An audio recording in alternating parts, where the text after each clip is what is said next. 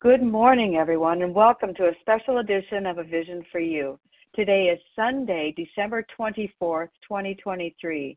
My name is Melanie C., and I'm a recovered compulsive overeater from Canby, Oregon. The share ID numbers for Friday, December 22nd, 2023 are the following. The 7 a.m. Eastern Time Big Book Study share ID number is 20962, 20,962. And for the 10 a.m. Eastern Time Big Book Study, share ID number is 20963, 20,963.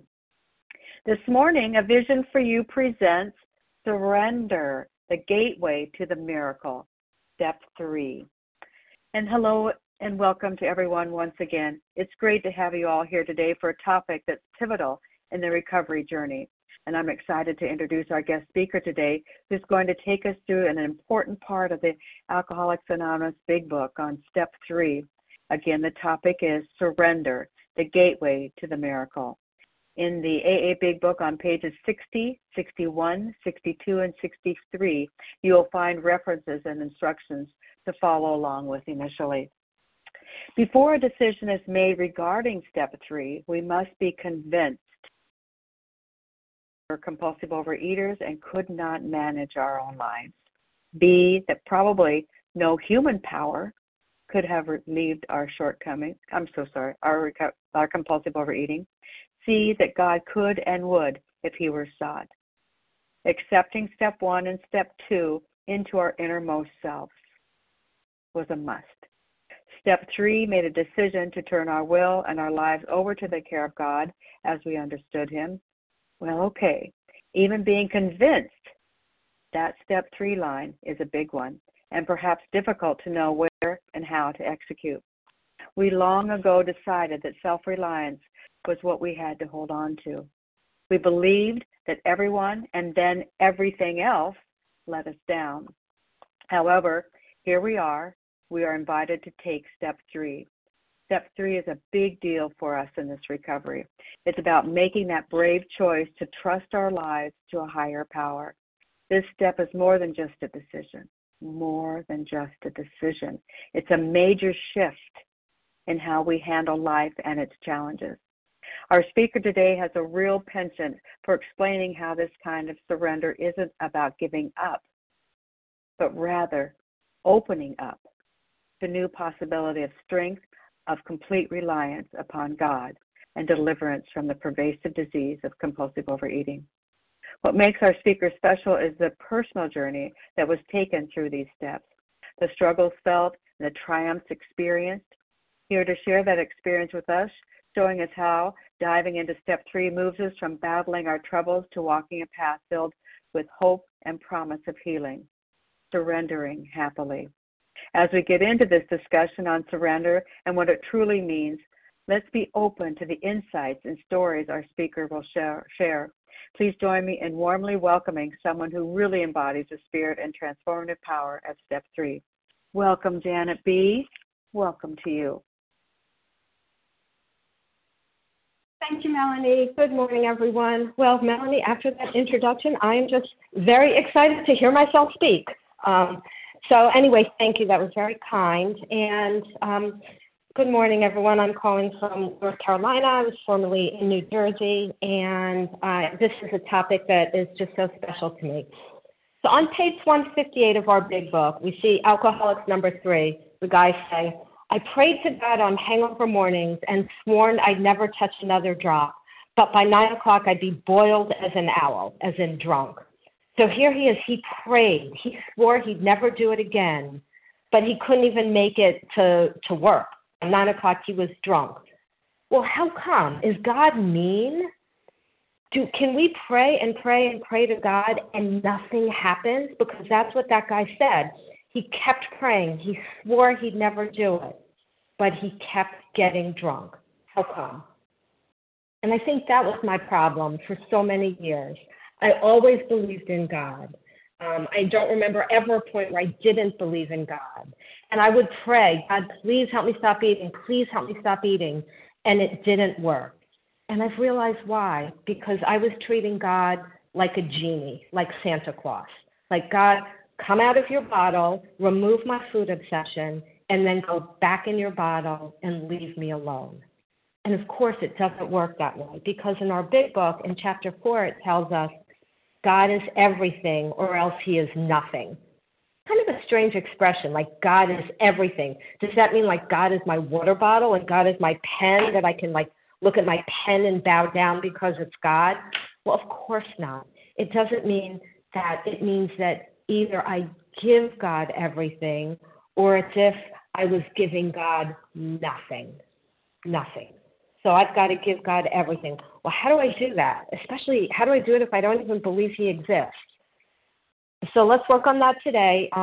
If you have your big books, I'm just going to start at page 58, how it works, right? What a great topic. What a great title for that chapter. It works. They're going to tell us how. And they're going to tell us it's a bit of work. So I'm going to start on top of page 58, where it says, rarely have we seen a person fail who has thoroughly followed our path. Well, that's great. For many years, my first 6.5 years in OA, I thought I was one of those rarelies, that I was going to meetings, making the phone calls, writing down my food and calling it into a sponsor, but I could not stay abstinent. Often, just like the guy who prayed and got drunk, couldn't make it to 9 o'clock in the morning, couldn't even make it to work before I binged. But then it tells me, who are these people who fail? And it says people who can't or won't completely give themselves, completely do the simple program. And then it says who aren't honest. And the paragraph goes on to say that the people who don't recover are those who are incapable of grasping and developing a living which demands rigorous honesty. Look at those words they're using to talk about honesty.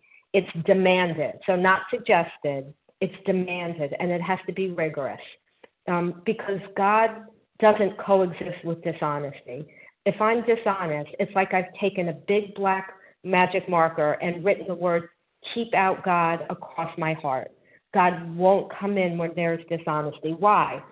Because if I'm dishonest, it means I'm trying to manipulate someone or some situation to get what I want. And if I'm trying to run the show, God's not going to step in. There can only be one person, one entity running the show, and it's either me or God. So it tells me right off the bat that I have to be honest. If I'm not honest, I can't expect any results. Can you believe that my first 6.5 years in OA, nobody told me that? I heard it read, as part of like preambles and stuff, but no sponsor, and I had about 50 sponsors before I recovered. No sponsor ever said, Janet, you have to be honest, otherwise it won't work. I wish someone had. So the next paragraph says, our stories disclose in a general way what we used to be like, what happened, and what we are like now. So that tells me when we tell our stories, what we're supposed to talk about, what we used to be like, living on self-will, what happened, we found God, or God found us and transformed us, and what we are like now, living sane, happy, useful lives. And then it tells us, really, who can get a sponsor, who can work the steps. It says, if you have decided you want what we have and are willing to go to any lengths to get it, then, and I say then and only then, you are ready to take certain steps. So there's two decisions that we have to make, right? That if you want what we have, and what do we have? Step 12 tells us, a spiritual experience as the result of these steps. So what's a spiritual experience? Why should I even care? Well, page 25 of our big book tells us what a spiritual experience is. And it's so beautiful how they say it. The great fact is just this and nothing less. So friends, we should settle for nothing less than this. We've had deep and effective spiritual experiences, and here's what it does. It revolutionizes our whole attitude toward life, toward our fellows, and toward God's universe. The central fact of our lives today is the absolute certainty that our Creator has entered into our hearts and lives in a way which is indeed miraculous. He has commenced to accomplish those things for us which we could never do by ourselves. So that's why we need a spiritual experience. It's basically God coming in and creating a revolution inside my soul so that I think differently about life, about other people on this planet, and about God. I think totally differently. And, the way I like to think about it is flowers can only grow in a certain soil, and then weeds grow in another kind of soil. And if the soil of my soul is filled with resentment, fears, self-will, self-pity, well, I've created a kind of soul soil where the compulsive eating illness can breed and grow and take root. So I need to have the soil of my soul changed by living an unselfish, self-sacrificing, God-centered, other-centered life. And the beautiful thing is, because I can't do this by myself, this program tells me that if I take 12 simple but not always easy steps, God will do it for me. God will come in and enter my heart, enter our hearts and lives in a way which is miraculous, and commence to do what I couldn't do for myself. I couldn't remove this compulsive eating obsession, but he can and he does. So back to our text on page 58. You want what we have, if we want that, and if we are willing to go to any lengths to get it. So what does that mean? I mean, I was a smart aleck, and I would say, well, does that mean I have to be willing to rob a bank? Well, no, of course not, right? This program tells me I have to be honest, and I would think bank robbery goes on a list of things that are dishonest, right? I have to be willing to go to any lengths, willing to be honest, willing to be self-sacrificing, willing to take these steps, willing to put the welfare of others and the desires of others ahead of my own. So if I'm willing to do that and willing to take direction. So for me, what that meant is, I guess sponsor number 51, I took a tough-as-nails sponsor who I knew understood recovery and who I hoped and prayed could help me. And then I said to that person, I will do anything you tell me. And thank God, the first thing I was told was that I could have zero dishonesty in my life. So from that minute, I made a decision I would not be dishonest. And I mean, I was someone who in the past had faked rapes, who had taken a razor and slashed myself up to get attention. I mean, my middle name could have been dishonesty. And I made a decision I was going to be honest, and I was going to do whatever I was told to do. And my sponsor was not easy on me, thank God. I was later told that he got an intuitive thought that you value the most what you have to work the hardest for, so to make it difficult for me. And I worked hard, and I truly value this recovery. So then it tells us next, at some of these we balked. So balking or not wanting to doesn't disqualify us, right? I can make a decision to do something I don't want to do. When my kids were babies and would cry in the middle of the night, I did not want to get up and feed them or change them or whatever they needed. But I did it because I had made a decision that I was going to be a good mom, and that's what good moms do. So I balked, but I did it anyway. So it's okay if we don't want to do everything our sponsors tell us, but as long as they're telling us to do things in line with the principles in this book, I think we should do them if we want to get a spiritual experience.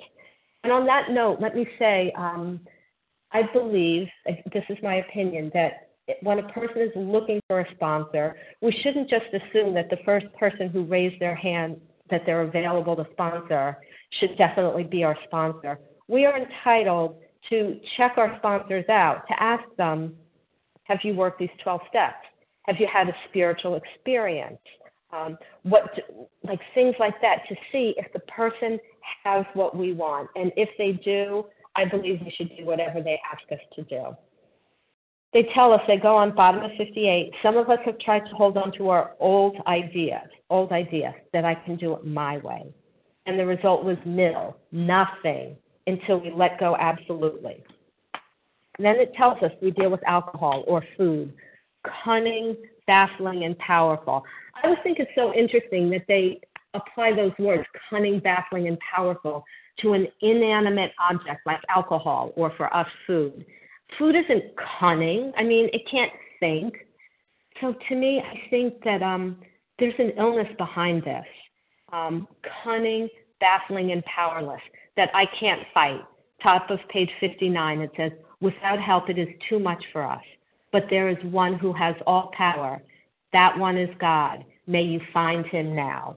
So I think if we could ask, like, what did the founders of AA, the writers of this big book, pray for us? I think there it is. May you find God now. That's what they want, and that's what we need to do. And then they said about telling us how. So first they tell us half measures avail us nothing, right? We all know in school, if you get half right, if you get 50%, you fail. We can't do halfway. And it says, we stood at the turning point. We asked his protection and care with complete abandon. A couple interesting things here. If this God is going to protect us and care for us, this must be a God who really loves me. You know, I was one of the people who had an image of God that he had this big book, and on the left side of the ledger, he was writing down my good things, and on the right side, he was writing down my bad things. And if when I died, the bad outweighed the good, I was in trouble for all eternity. But they're telling me, here's a God who's going to protect me and care for me. If I ask him to, that's all I have to do is ask. That's it. And, you know, I often think back to like middle school social studies where, you know, we learned about the kings and he had the serfs working the land. And so if there was a king and a good king, and he says to people, live on my land, work my land, and I will protect you. I will take care of you. So when the invading army comes, the king calls for the drawbridges to be pulled up, and everyone inside is safe and protected.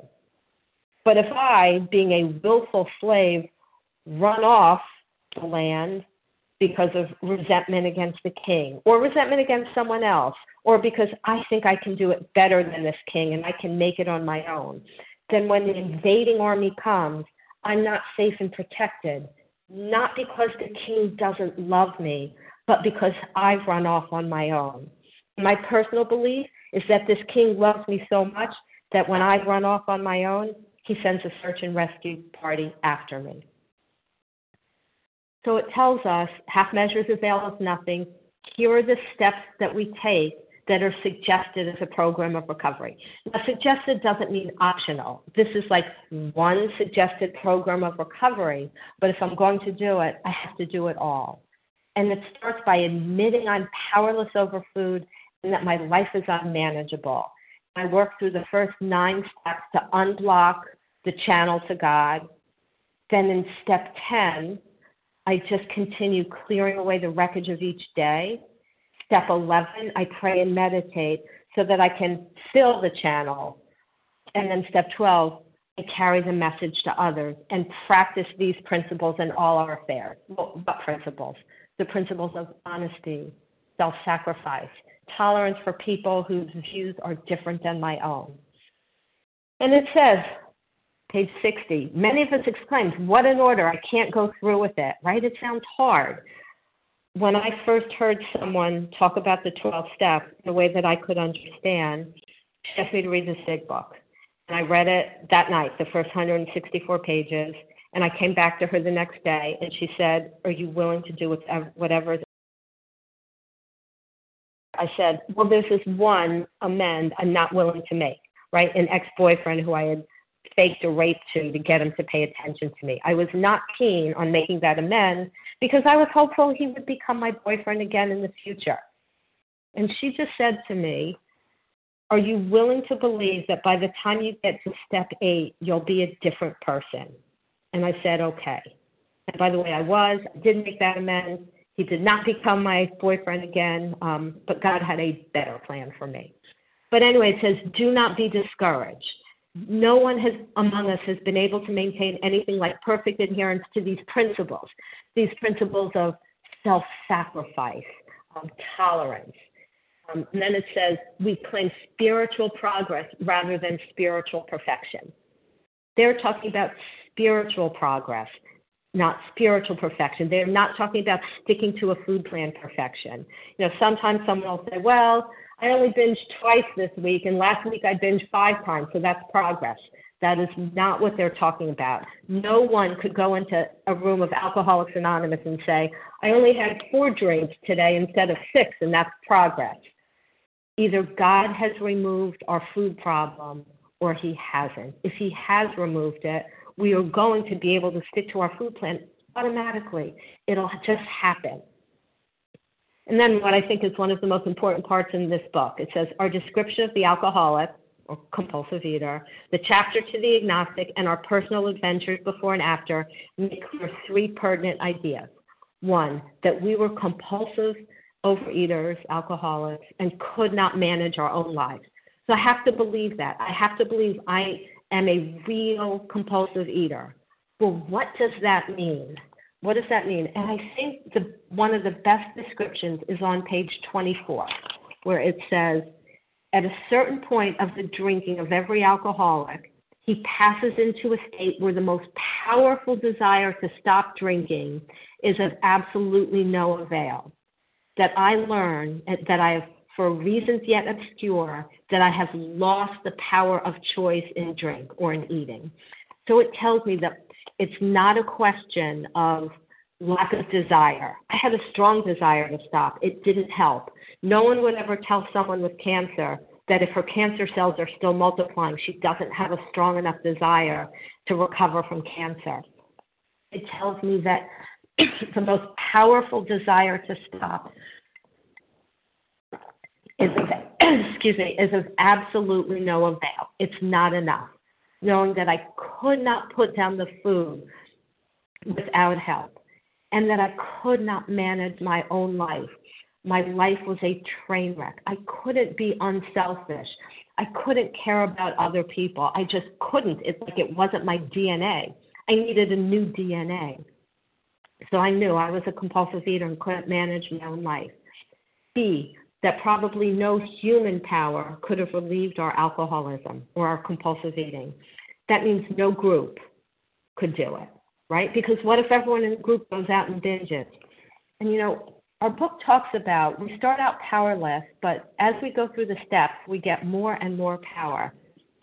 And on page 46, it says, as soon as we begin to believe in the possible existence of God, we begin to be possessed of a new sense of power and direction. The group can't give me possession, can't possess me with a new sense of power and direction.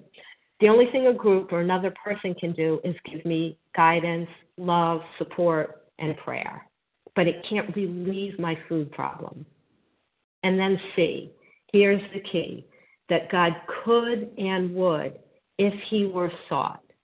So let's break that down. Believing that God could. Well, what if I don't believe in God at all? Then what do I do?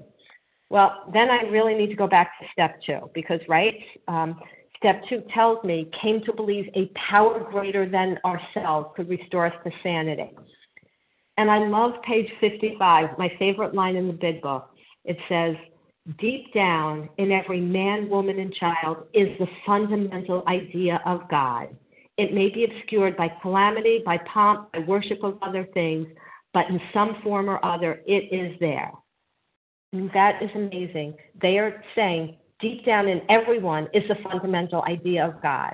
So that means when God created me, he put the fundamental idea of himself, he planted it inside me. He gave me 1 heart, 2 lungs, 2 kidneys, and the fundamental idea of himself. But just like cataract can obscure my physical view of the world, it's telling me I have things that are like spiritual cataracts that can obscure my idea, my belief in God, and that's calamity, pomp, and worship of other things. Calamity, bad things that have happened to me, those I love, or the world in general. Bill Wilson had that problem, right? He said, the war, the chicanery, the burnings that he saw. I mean, imagine, he might have seen whole towns burnt out. That made him think that if there was the devil, he's the boss. I mean, calamity obscured Bill's view. Pomp. that means that's worship of myself, thinking I want what I want and nobody better get in the way. And worship of other things. These are my idols, right? Worship of, I don't know, the desire to get married, have kids, how my kids are doing. That's a big worship of other things that I had. Just status, my career, my money, my clothes. All these things can obscure my view of God. And they say, but in some form or other, it is there.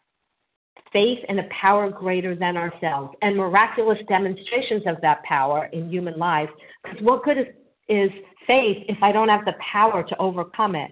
They say these are facts as old as man himself. So they are saying that faith in God is a fact. It's a fact. So we just have to take the time to look at calamity, pomp, and worship of other things, our spiritual cataracts. What if I don't want to? Well, I would say if a person doesn't want to, then there's a step one issue. Because there's the old saying, there are no atheists in foxholes. If I am feeling that this illness is going to kill me spiritually, mentally, emotionally, and finally physically, I am going to be desperate. No one wants to go through chemotherapy except someone with cancer who believes it's her only hope. So we're at C, part one of C, to believe that God could. Okay, so let's say I believe there's a God. Then I would say, well, let's start small. Do you believe that God could restore other people to sanity? And if we have any intellectual integrity, we would say, of course, because we would see that God has restored all these other people to sanity. So God could do it. And then I would say, do you believe that God could restore you personally to sanity if he wanted to? He may not want to, but could he if he wanted to? And then, of course, we would have to say, well, yeah, he's God. He could if he wanted to, but I don't think he wants to. And that's the second part, that God could and would if he were sought. So someone may say, well, I believe God could, but I don't believe he will restore me personally to sanity. And I have found that there's generally 5 reasons why people think God will not restore them to sanity.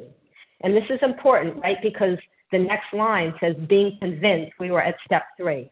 So if we are not convinced that God can and will restore us personally to sanity, we can't move on to step 3. So what are the reasons why I might think God could restore me to sanity, but he won't for me personally? Number 1 is I've done a really bad thing. Number 2 is not so much I've done something bad, but just this thing we call shame, this feeling I'm a bad person, I'm not worthy of it. Number 3, it's my fault I have this illness. God might help people with cancer, but he won't help me because I caused this. Number 4, I've tried it so many times before and it hasn't worked. And number 5, I'm not willing to do the work to seek him. So number 1, I've done a really bad thing or some really bad things. Can totally relate with that. But thank God, so could the founders. And they put steps 8 and 9 in this program so that we have a chance to make amends for the bad things we've done. I made amends to the boy who I faked a rape with, and I made amends to the hospital where I went for a fake rape exam. We can make our amends. Number 2, if I just feel I'm not worthy of it, that God could restore me to sanity, but he won't because I don't deserve it, I would say to that person, we really have 2 options. You can go to therapy and spend $10,000, $20,000 to have a therapist try and tell you why you're worth it. I personally don't think that would work. And the second option is to accept the fact that I'm not worthy of it. I'm not worthy of anything that God could ever do for me. But the great thing, guys, is that worthiness is not a requirement. You will not find that word anywhere in the first 164 pages. Worthiness is not a requirement. Willingness is a requirement. God doesn't care if we're worthy. I certainly was not worthy of all he did for me, and I'm still so unworthy of all he continues to do for me. Thank God that he didn't make worthiness a requirement. So if I'm willing, that's enough. Number 3, it's my fault. I mean, the book says selfishness and self-centeredness is the root of the illness. So perhaps my selfishness caused it. The founders of AA were, they really didn't take a position on why we had it. Was it hereditary, genetic? Did our selfishness? They don't really address it. So let's say that I believe it really is my fault. Okay, and let's say, as I'm pondering this, I'm crossing the street, looking at my cell phone, and I get hit by a truck. And then the ambulance comes to take me to the hospital so a surgeon can fix my broken legs. Would I ever say to the ambulance driver, don't take me to the hospital to get my broken legs fixed. It's my fault. I was looking at my cell phone, crossing my street. Don't fix my broken legs. It's my fault. I would never do that. I would as good as you can, right? But when it comes to God, suddenly, like we're all, I have like this great integrity. Like, well, God, I can't ask your help because it's my fault. I caused this. It's okay. I can go to God anyway, even if it's my fault. Number 4, I've tried it so many times before and it hasn't worked. I don't think God is arbitrary and up there flipping a coin. Heads, Janet recovers. Tails, she doesn't. I think that these 12 steps are a formula, really like a formula for a miracle, which is crazy to think about, a formula for a miracle. So maybe in the past, I had the wrong formula. I was told a lot of wrong things to do in the past, things that just didn't work and were directly opposed to what's in the big book. So let's say, again, I have my cell phone that miraculously survived the incident where I got both my legs broken, and I've been trying to take pictures on it for 6.5 years, and I'm pushing this button, and I can't take one single picture.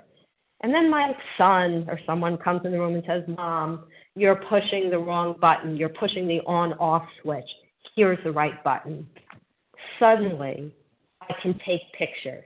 It doesn't matter if it's my first day trying to take pictures or if I've been trying to take pictures for 6.5 years. If I've gotten the wrong information before about how to take pictures on my phone, or maybe I got the right information, but I didn't apply it before because I thought I didn't really need to. I could take them by pushing the on-off button. It doesn't matter. When I start pushing the right button, I can take pictures. And the 5th reason is I'm not willing to seek God. I'm not willing to do the work. And to that person only, I would say, you are right. You're right. Because it says that God could and would relieve my alcoholism, relieve my compulsive eating, if he were sought.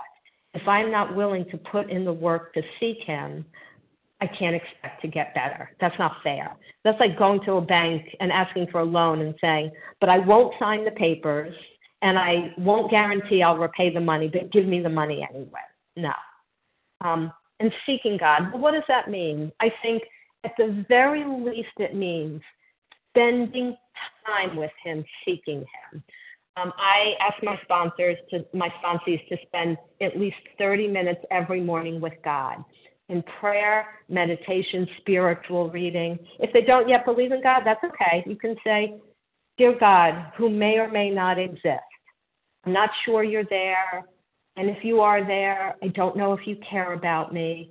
But if you are there and if you care, please help me. And I'll try to do everything that I think you would want me to do. We could start out baby steps, but we have to start.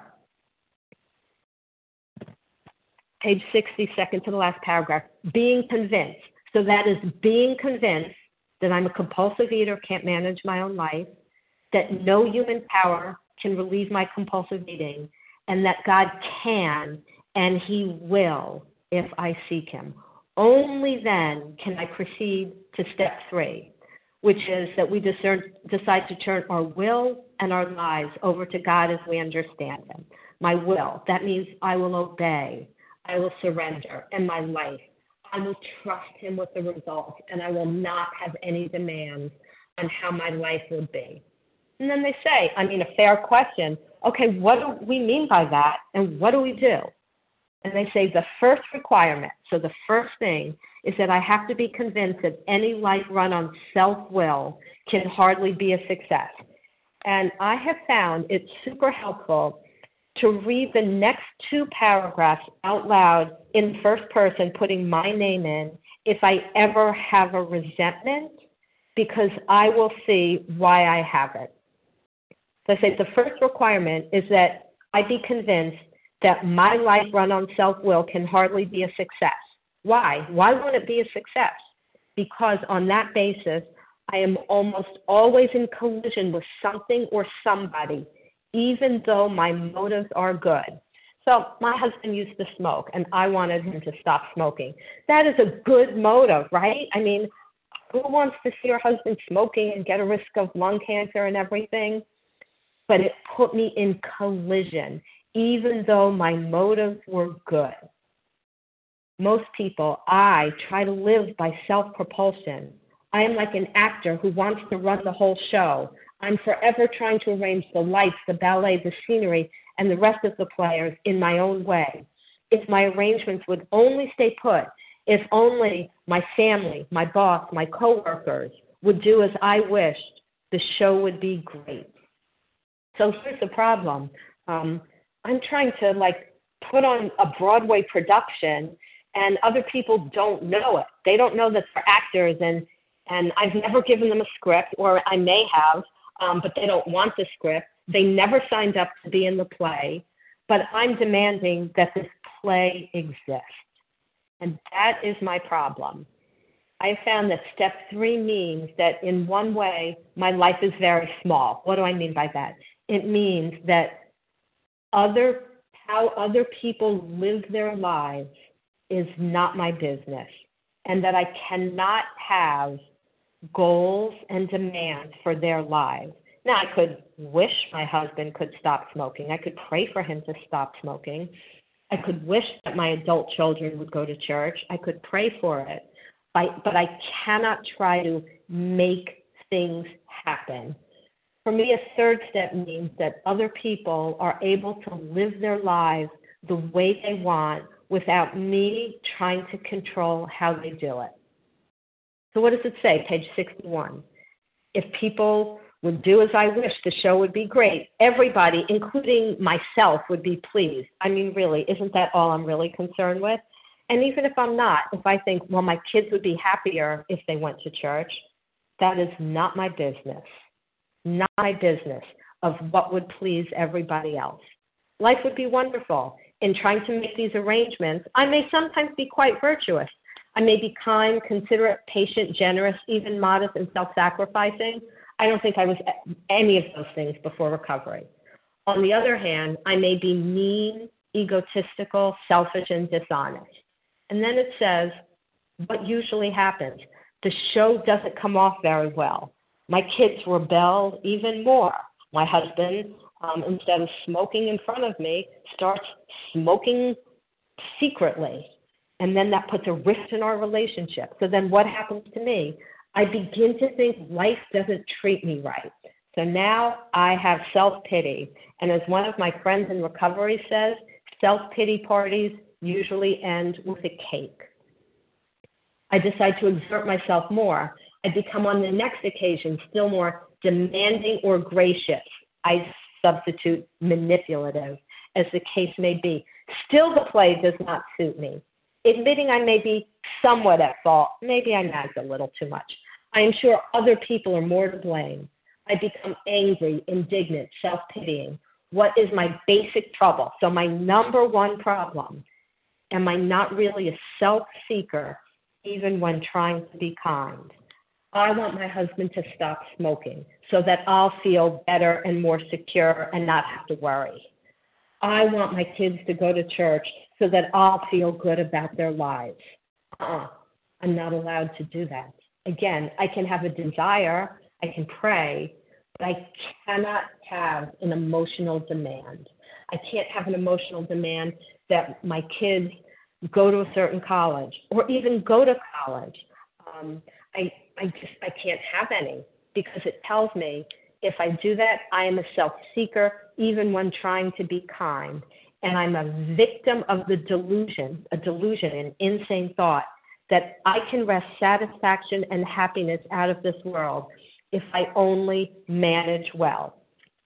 Both of my parents were diabetic, so I, inherited a diabetic gene that even though I eat like really healthy and, the way I'm supposed to, I now have high blood sugar and I have to take medication for it. And it is okay. I am not a victim of the delusion that I can have perfect health if I only manage well.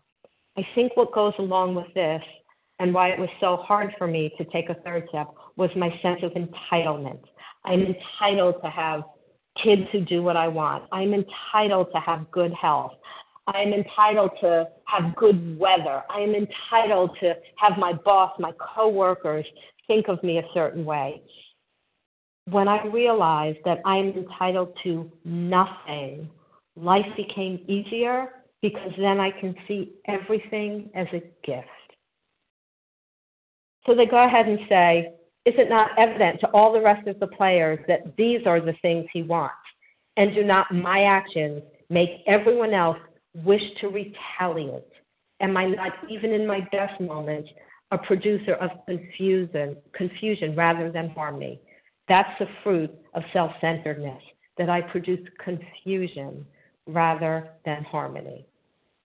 And then it tells me our actor, me, is self-centered, egocentric. And then it compares us, the compulsive eater, the actor, to a bunch of different people. The retired businessman who's living in Florida complaining of the sad state of the nation. A minister, probably a good minister, sighs over the sins of the 20th century. Businessman, let's assume he was an honest businessman. Politicians and reformers, let's even assume these are really good, honest politicians and reformers who were sure all would be utopia, page 62, if the rest of the world would only behave. And they are in the same category as the outlaw safecracker who thinks society has wronged him, and the alcoholic who has lost all and is locked up. Okay, why? Why are those first three in the same category as a robber and an alcoholic who is lost all and is locked up? Because what are they all doing? They are looking at other people, complaining about the sad state of the nation, complaining over the sins of others, complaining that people don't behave, doing what I want, complaining that my boss doesn't notice me. All of these things, I am looking at something else, someone else, and saying they're wrong, instead of just focusing on my own relationship with God, which should be one of trust and obedience. There's a famous writer, and at the turn of the 20th century, the London Times was soliciting articles, what's wrong with the world? And you would expect this writer to write this whole beautiful, long thing about what's wrong with the world. And he just wrote, "Dear sirs, I am, sincerely," and he signed his name. There's enough for me to concentrate on just looking at what's wrong with me. Now, sometimes we're called to do something about things. I had a sponsor who was just so upset about animal abuse, and she said, you know what, if I'm so upset, I need to do something about it. And she started a small rescue shelter. But to just sit there and say, the world is wrong, these people are wrong, I'm not allowed to do that. I'm not supposed to do that. And then it tells me, whatever I'm protesting about, are not most of us concerned, am I not concerned with myself, my resentments, and my self-pity? And then they tell us something so important. Selfishness, self-centeredness, that we think is the root of our troubles. So not how I was raised, that my mother did this, my father did that. No. Selfishness and self-centeredness is the root of my troubles. And the interesting thing about roots, if you look at a plant, you don't see the roots. They're underground, but you see the fruit. And what's the fruit of this illness? Resentment, fears, and harms to others.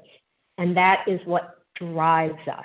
Resentment, fears, and harms. And it says, we are driven by 100 forms: fear, self-delusion, self-seeking, and self-pity. And what do? We step on other people's toes, and they retaliate.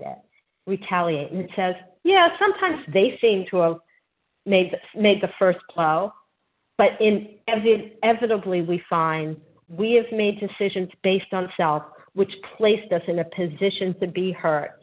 And I think that's the root of a lot of my emotional hurt. I've made decisions that have placed myself in a position to be hurt. So if people are talking bad about me, what decision have I made? I've made a decision that what other people think or say about me is any of my business. If my kids decide they don't want to go to college, or they don't want to go to church, or they don't want to do something else that I think is important to them, I've made a decision that I have a right to decide what my children should do.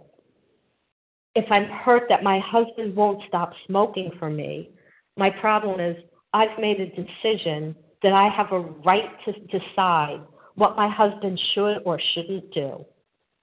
I've made so many decisions based on myself that put me in a position to be hurt. So now if I ever feel hurt, I trace it back and I can say, what am I trying to do that I have no business doing? All of my emotional hurts are decisions I've made based on myself. And by the way, once I decided that I wasn't going to bug my husband anymore about his smoking, he ultimately stopped smoking. So he's been free of smoking for 15 years now, because I decided I was not going to nag him. It was going to be none of my business. So then it goes ahead and tells us our troubles, we think, are basically of our own making. So I want to make a caveat here. If a child is molested or someone is raped at gunpoint, I would never say to that person, well, your trouble is of your own making. I would never do that. So I think we have to be very, very sensitive about things like that. I'm talking about the run-of-the-mill troubles I have when my kids break my heart because they're not doing what I have an emotional demand that they do. And they say our troubles arise out of ourselves, and the alcoholic, the compulsive eater, is an extreme example of self-will run riot, though he usually doesn't think so. So this illness has a built-in denial syndrome. And it says above everything. Okay, so that means like right off the bat, I was told at the beginning of the chapter, I have to be honest, and now it's telling me something else that I have to do. We alcoholics, we compulsive eaters, must be rid of this selfishness. Why? Well, the root of my trouble is selfishness and self-centeredness, so the antidote has to be God-centeredness and unselfishness. So I have to be rid of it. So another thing I tell my sponsees is every day, do something unselfish and self-sacrificing for another person. Picking up the phone in my comfortable house to make an outreach call is generally not a self-sacrifice. For self-sacrifice, I have to be giving up something in order to help someone else, giving up time, giving up sleep, giving up something in order to help someone else. Basically, if I'm watching as much Netflix as I would want to watch, I'm not doing enough self-sacrifice. So it says I have to be rid of selfishness. We must, or it kills us. God makes that possibly. And there often seems no way of entirely getting rid of self without his aid. So they are telling me I can't even be truly unselfish without his help. Now, at the beginning, we don't want to use this as an excuse and say, well, God hasn't removed my selfishness, so I'm a victim of it. No. I can be the one who empties the dishwasher. I can be the one who runs to put money in the parking meter when it's snowing and cold outside. I can be the one who volunteers to do an errand in my family. I can do that. And it says we have to be rid of selfishness. Many of us had moral and philosophical convictions galore, but we couldn't live up to them even though we would have liked to. I couldn't live up to the tenets of my religion. I just couldn't. because, again, my problem wasn't lack of knowledge or lack of desire. It was lack of power. And it says, neither could we reduce our self-centeredness much by wishing or trying on our own power. We had to have God's help, because I have to be centered around God. Otherwise, I'm automatically going to be centered around myself. And they say, this is the how and why of it. So it's like, okay, we're convinced of all this. We understand that we can't be selfish. We're going to try to be unselfish. We're going to be honest. And here's what we need to do now. Here is how we take our third step. First of all, we had to quit playing God. Why? Because it's like not noble and not nice to God? Probably. But here's the reason why they tell us it doesn't work. If I try to run the show, it doesn't work. So that's one. Two, we decided that hereafter in this drama of life, God was going to be our director. Now, I can decide I'm going to quit playing God and let someone else be the director. Let, a romantic relationship, what other people think of me, a politician, a cult leader. I could make someone else my director. But they say, no, it has to be God. And then they tell us a little bit about God. He is the principal. We are his agents. That means he's in charge, and he's got work that has to be done, and I'm supposed to be his agent. Page 49 of our big book talks about that. It says, instead of regarding ourselves as, here's what we're supposed to regard ourselves as, intelligent agents, spearheads of God's ever-advancing creation. That's what I'm supposed to do. And I was looking at that word creation this morning, and the first time I noticed it's with a capital C. I'm supposed to be an agent of God's ever-advancing creation. Well, what's he creating? He's already created the world, and I believe he is recreating new people, us. I believe that God launches search and rescue missions for addicts, for compulsive eaters, and that it's our job, once we recover, to join him in these search and rescue missions as his agents. That is how God is advancing his creation now.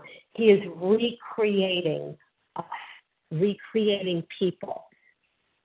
He is the principal. We are his agents. He is the Father, and we are his children. And I always insert in there, he is the Father, and we are his beloved children, because not everyone has a father who was loving. He is the Father, and we are his beloved sons and daughters. So he loves us, and he loves us so much, he is giving us soul-satisfying work to do, helping him in the recreation of other compulsive eaters. And then it says, most good ideas are simple, right? It's simple. I can't manage my own life. I have to stop trying. I have to let God do it. And I have to look to be his agent. Most good ideas are simple.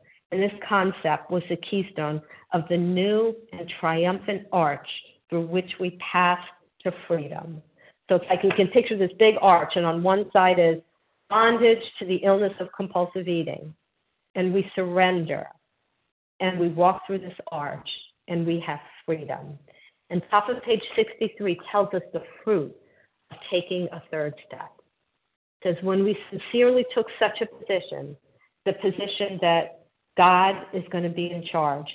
And a simple way, I look at it like this. It's like normally we have goals. And the goals can be good ones, right? Get my kids to go to church, get my husband to stop smoking. But they're my goals. But now I have a new paradigm, a new way of looking at things. And I have one goal, one uber goal, and that is to do God's will. That's it. So under the first model, if, when my kids are old and they don't go to church, I will feel like a failure because my goal was to raise kids who go to church. But if my goal is simply to do God's will, I will just ask myself, God, did I raise them as best I can the way that I thought you wanted me to, in obedience to you? And if my answer is yes, then it really doesn't matter if my kids ended up going to church. I might be sad if they don't, but I will feel okay with God because I have done his will. So when we sincerely take such a position, all sorts of remarkable things followed, like remarkable, wonderful. We had a new employer, an employer with a capital E. And I love that because that means my source of everything, my source of money, my source of everything ultimately comes from God. I had a real example of this when I was in my early 30s, and I had a job, and my employers wanted me to join this organization that had views that I couldn't join. It just went against my morals. And I wouldn't, and I got fired. And shortly after got a new job, but it paid $15,000 a year less. At that time, $15,000 was a big deal. And I was like, okay, I believe this is God's will. And right then, my parents told me out of the blue that as part of their estate planning, they were going to gift me $18,000 a year. So I actually ended up with more. Now, would that have happened anyway? I don't know. But here's what I believe, that there can only be one person in the driver's seat of my life. And if I'm in that driver's seat, God's hands are tied. I've basically tied his hands so that he can't do anything. But when I get out of the driver's seat, he can give me a life beyond anything I could have imagined. So we have a new employer who is all powerful and says he provided what we needed if. So this is a conditional promise. Sometimes people say, oh, God, will always give me whatever I need. But no, it's a conditional promise. If I do two things. One, keep close to him. And two, perform his work well. Stay close to him. Prayer, meditation, whatever spiritual reading we feel called to, talking to him during the day, and doing his will as best I can. And then it says, established on such a footing where I am the agent and the beloved child. Here's what happens. We become less and less interested in ourselves, our little plans and designs. I don't need to make everyone like me. I don't need to make my husband stop smoking or my kids go to church. More and more we become interested in seeing what we could contribute to life. So if my kids don't want to hear what I have to say, there'll be other areas where I can contribute to life. As we felt new power flow in. Remember back page 46, when we take our second step, we start getting our first, I like to call it infusion of power. And here we get more power. It flows in like a pipeline of grace to my heart. As we enjoyed peace of mind, as we discovered we could face life successfully because God's got my back. This is what will give me the courage to do my fourth step.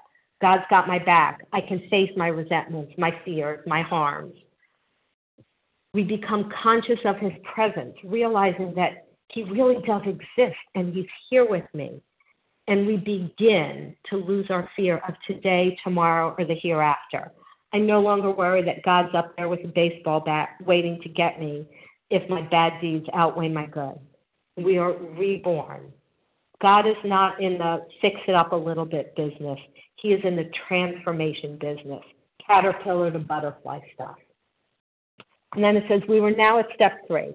And many of us said to our Maker, to God as we understood him, God, I offer myself to thee, to build with me and to do with me as thou wilt. God, here, take the raw material of myself and build me, and then do with me whatever you want. Relieve me of the bondage of self, so that my life will be easy? No, so I can better do thy will. Take away my difficulties. Why? So that I'll have a good, easy life? No, that victory over them may bear witness to people I will help of 3 things. God's power, that he's strong enough to do it. God's love, that he loves me, loves us enough to do this for him. And his way of life, how to live. And then we end with a prayer to do his will always. And it says we think well before taking this step. Like we don't make it glibly, making sure that we could abandon ourselves utterly to him. And, the next paragraph tells us the wording is quite optional as long as we express the idea, voicing it without reservation.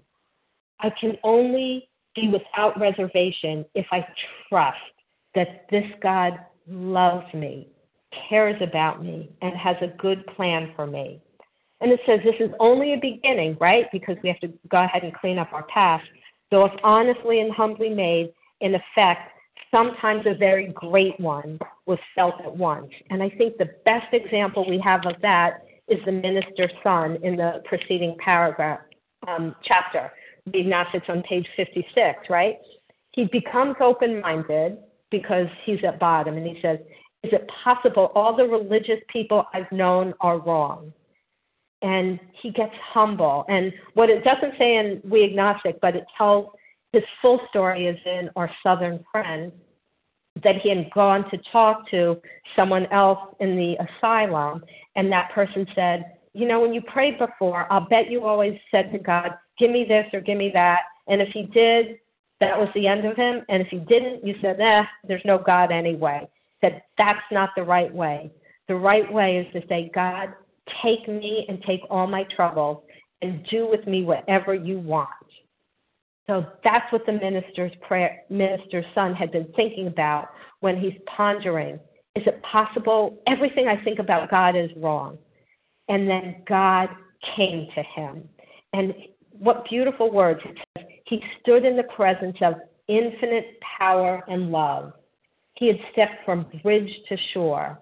For the first time, but not the last time, he lived in conscious companionship with his Creator, and his alcoholic problem was taken away. And then they go ahead. Remember, before I said this book has the formula for a miracle. And on page 57, it talks about this minister's son. Once he surrendered his life to God, and God has restored his sanity, they say, what is this but a miracle of healing? Yet its elements are simple. Circumstances willing to believe. He humbly offered himself to his Maker. Then he knew. And then they tell us, even so, God has restored us all, 100% of us, to our right minds. Because once the spiritual malady is overcome, we straighten out mentally and physically. That's in chapter 5. And they conclude by saying, God has come, he has come to all, 100% of the people who have honestly sought him. When we drew near to him, he disclosed himself to us. And that has been my experience and the experience of hundreds and thousands who have worked this thing. God is still in the miracle business. And with that, I pass. Thanks. Thank you very much, Janet B. Thank you very much. How thorough, and the way that it was just your life and your experience was sewn right into the words of the big book, and it's just melting and very illuminating. A very wonderful, thorough teaching on step 3 and that marvelous step into that realm of the spirit. Thank you so much this morning.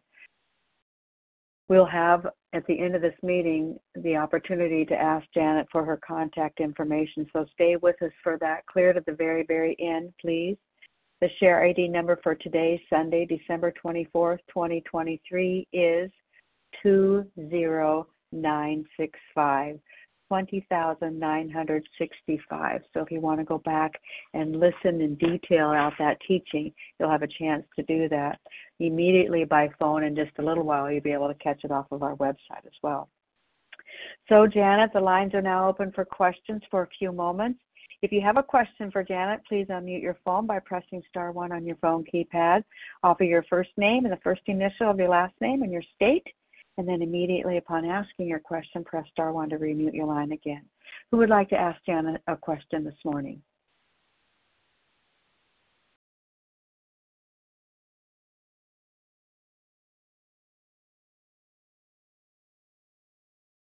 Krista S. Crystal S. Krista Okay. S. Krista. Okay, great. Thank you, Krista. Correct. S. Mm-hmm. Melinda. Melinda. First initial of your last name, Melinda? H as in horse. Thank you. Anyone else? Barbara A. Barbara A. Any other voices this morning? We have so far Krista S., Melinda H., and Barbara A. Let's start with Krista's question this morning. *1, Krista. Hey, good morning, Janet. Thank you so much. This was incredibly thorough. Oh my gosh, I took so many notes. I'm back in the food after I've been in program for 2 years and I've never gotten more than 3 months of abstinence continually.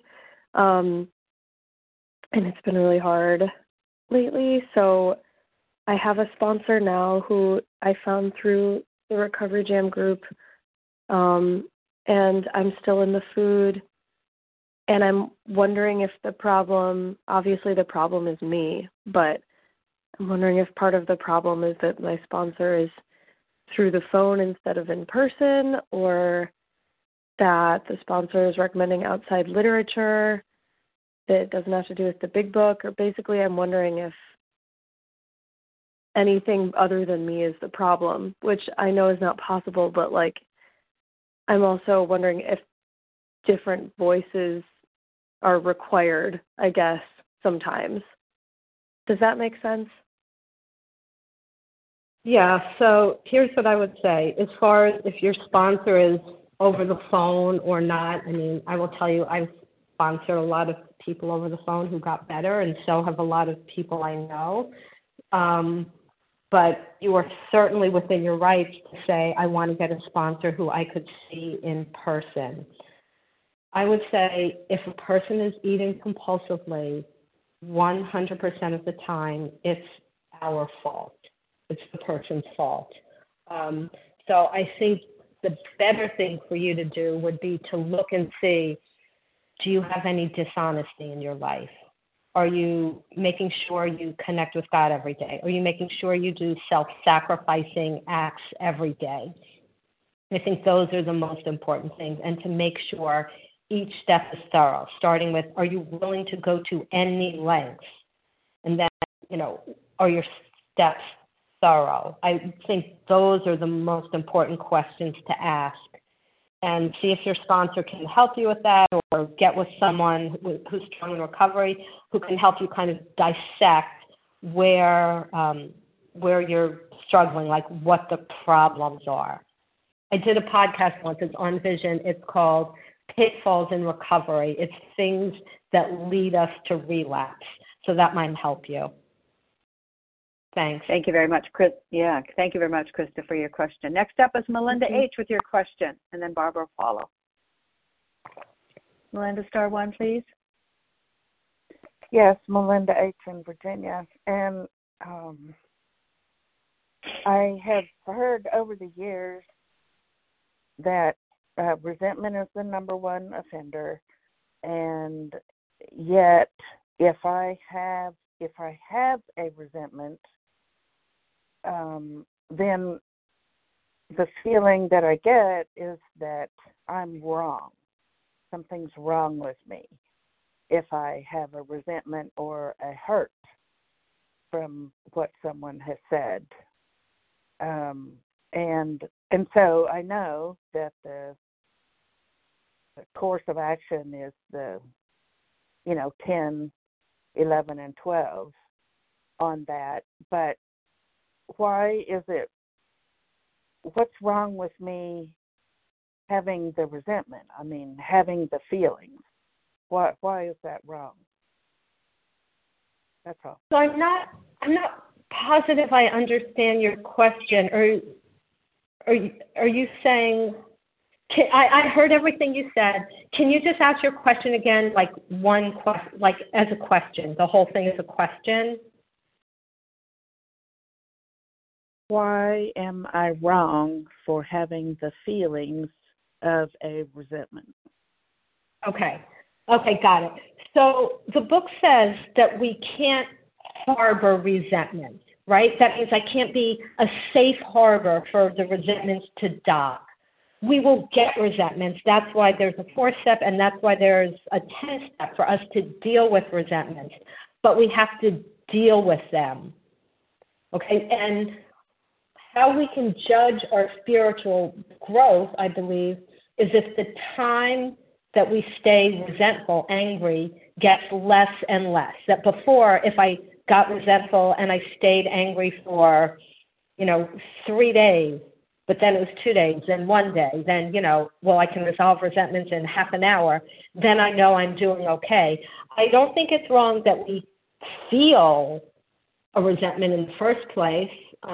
Maybe people who are way more spiritually developed than I am never feel resentment, but I think the point is that we try and resolve them as quickly as possible by seeing our part, by praying, by working the steps on the resentment. But having it itself, I don't think it's wrong. I think it's part of being human. It's just that we have to deal with it quickly. I hope that helps. Thank you, Melinda H., for your question this morning. Next up is Barbara A. with her question, and then it's going to be open for a few more questions that time will allow. Hi, Barbara. Hi, Janet. Thank you so much for your conversation this morning about step 3. I am in a situation where I've been in for 3 years, 1 year in recovery, and, saying the resentment prayer for someone and wanting to let go. And I have decided, I thought it was God's intuition, that I should just walk away from this situation. And there's so much in me that wants to not do that, that feels like if I walk away, then I'm not finishing God's job or whatever. So I guess my question is, the intuition is to leave this because it messes with my serenity. I'm in recovery now. I've said my resentment prayer for this person. Why is there still the pull to want to fix it or to have retaliation on this person who, I guess my resentment prayer is not working?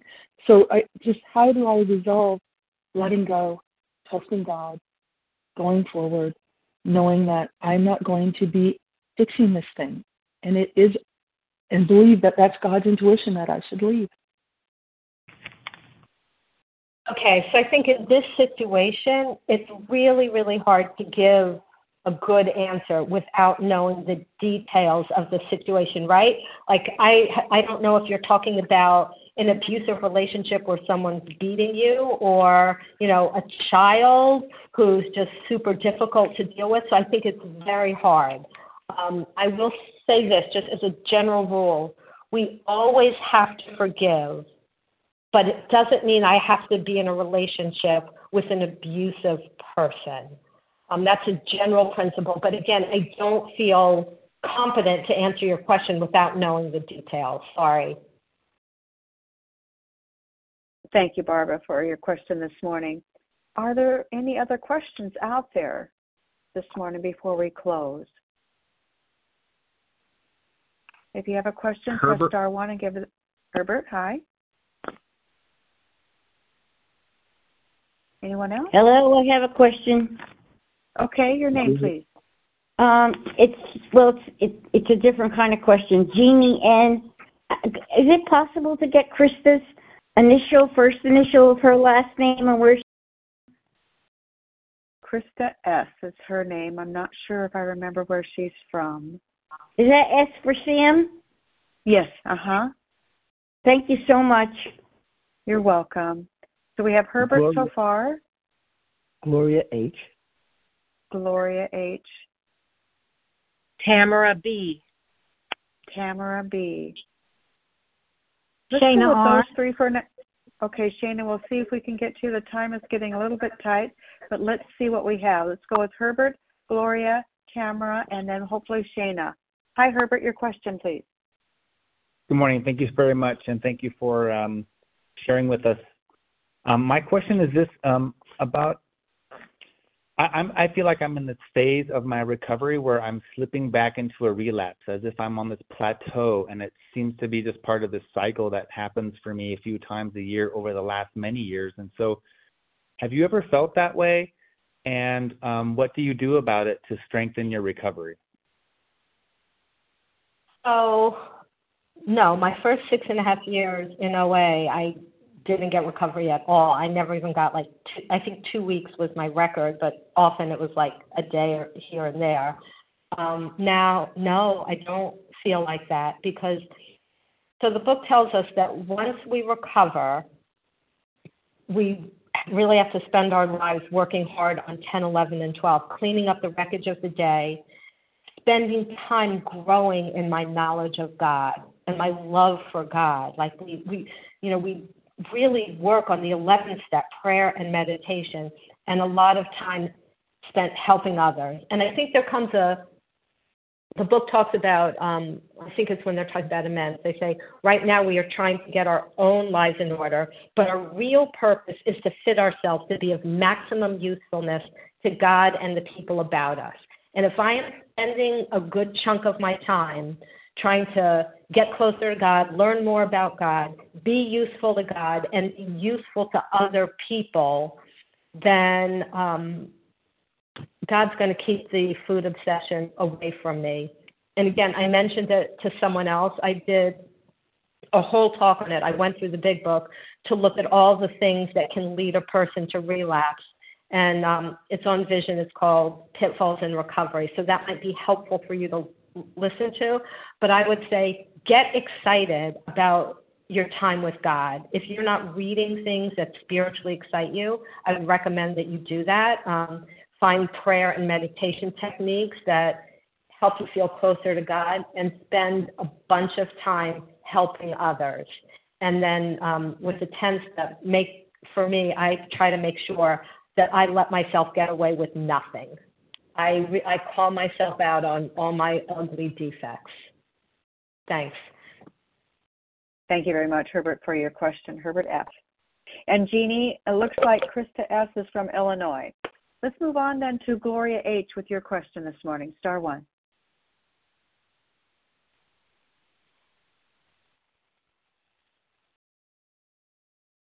Star 1. Gloria, it's your turn for a question this morning.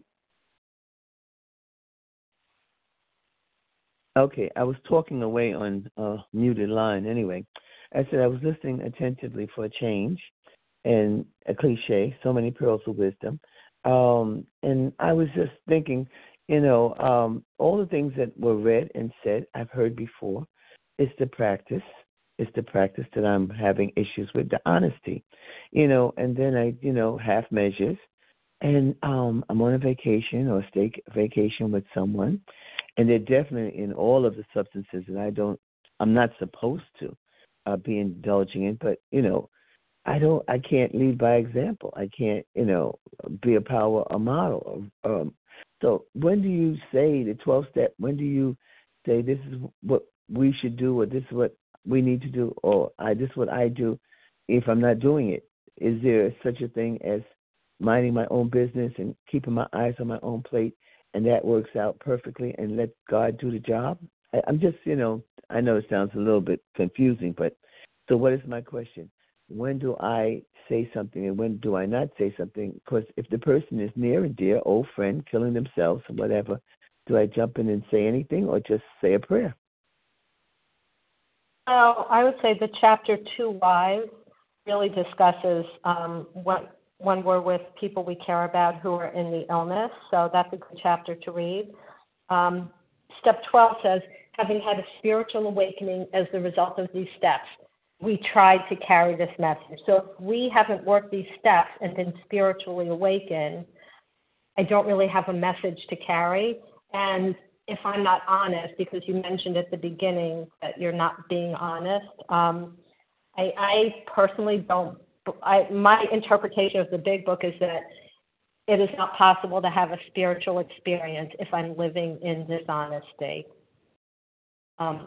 I can't just make a decision to stop eating compulsively, right? My first step says I'm powerless, but I can make a decision to be honest. That I have the power to do. So I would encourage you to just start with that. Thanks. Thank you very much, Gloria H., for your question this morning. Tamara B., your question, please.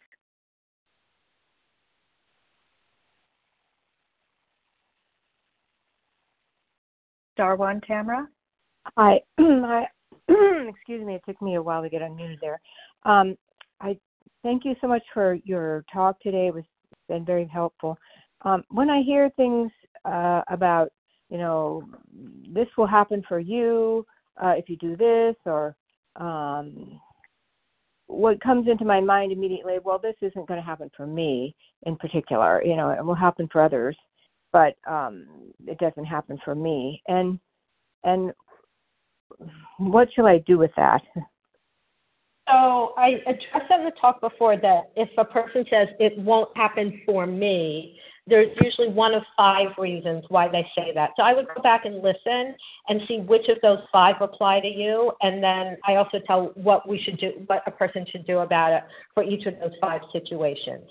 We can't just let this thought rumble around in our heads like it won't work for me. We have to say, okay, why won't it work for me? And then go from there. So I would go back and listen, see which part applies to you, and then apply the solution to it. Thanks. Thank you, Tamara B., for your question. And the last question for today, because of the time it looks like, will be Shayna R. I'm glad we got to you, Shayna. Star 1, please. Thank you, and thank you so much for speaking, Jan. It was very, very insightful. My question is about a resentment. Is it ever okay to handle a resentment by not expressing it, knowing that you don't want to continue? This is a family relationship. Not expressing it, but just keeping the person at arm's length. Is that an okay way to handle a resentment? So again, is it ever appropriate? Probably, especially if, a person's abusive. In the situation you're talking about, is it appropriate? Again, it's hard to answer that without knowing the details. So I would say that's something, first you go to God, do your resentment inventory, and then talk to your sponsor about it, because your sponsor can get in the weeds on it with you. Thanks. Yeah, thank you very much, Shayna R., for your question this morning, and thank you to everyone for your questions. It was very helpful to expand upon the Step 3 concept today. And Janet, you've given so much of yourself, and you're such a faithful presenter here at A Vision for You. You do have lots of podcasts, so if anybody wanted to go look at our website to look at that sort of thing, please do. And that web address is www.avisionforyou.info. So we will now close, as we always do, in our very faithful, loyal way here at A Vision for You by reading from page 164. Our book is meant to be suggestive only. We realize we know only a little. God will constantly disclose more to you and to us. Ask Him in your morning meditation what you can do each day for the man who's still sick. The answers will come if your own house is in order. But obviously you cannot transmit something you haven't got. See to it that your relationship with Him is right, and great events will come to pass for you and countless others. This is the great fact for us. Abandon yourself to God as you understand God. Admit your faults to Him and to your fellows. Clear away the wreckage of your past. Give freely of what you find, and join us. We shall be with you in this fellowship of the Spirit, and you will surely meet some of us as you trudge the road of happy destiny. May God bless you and keep you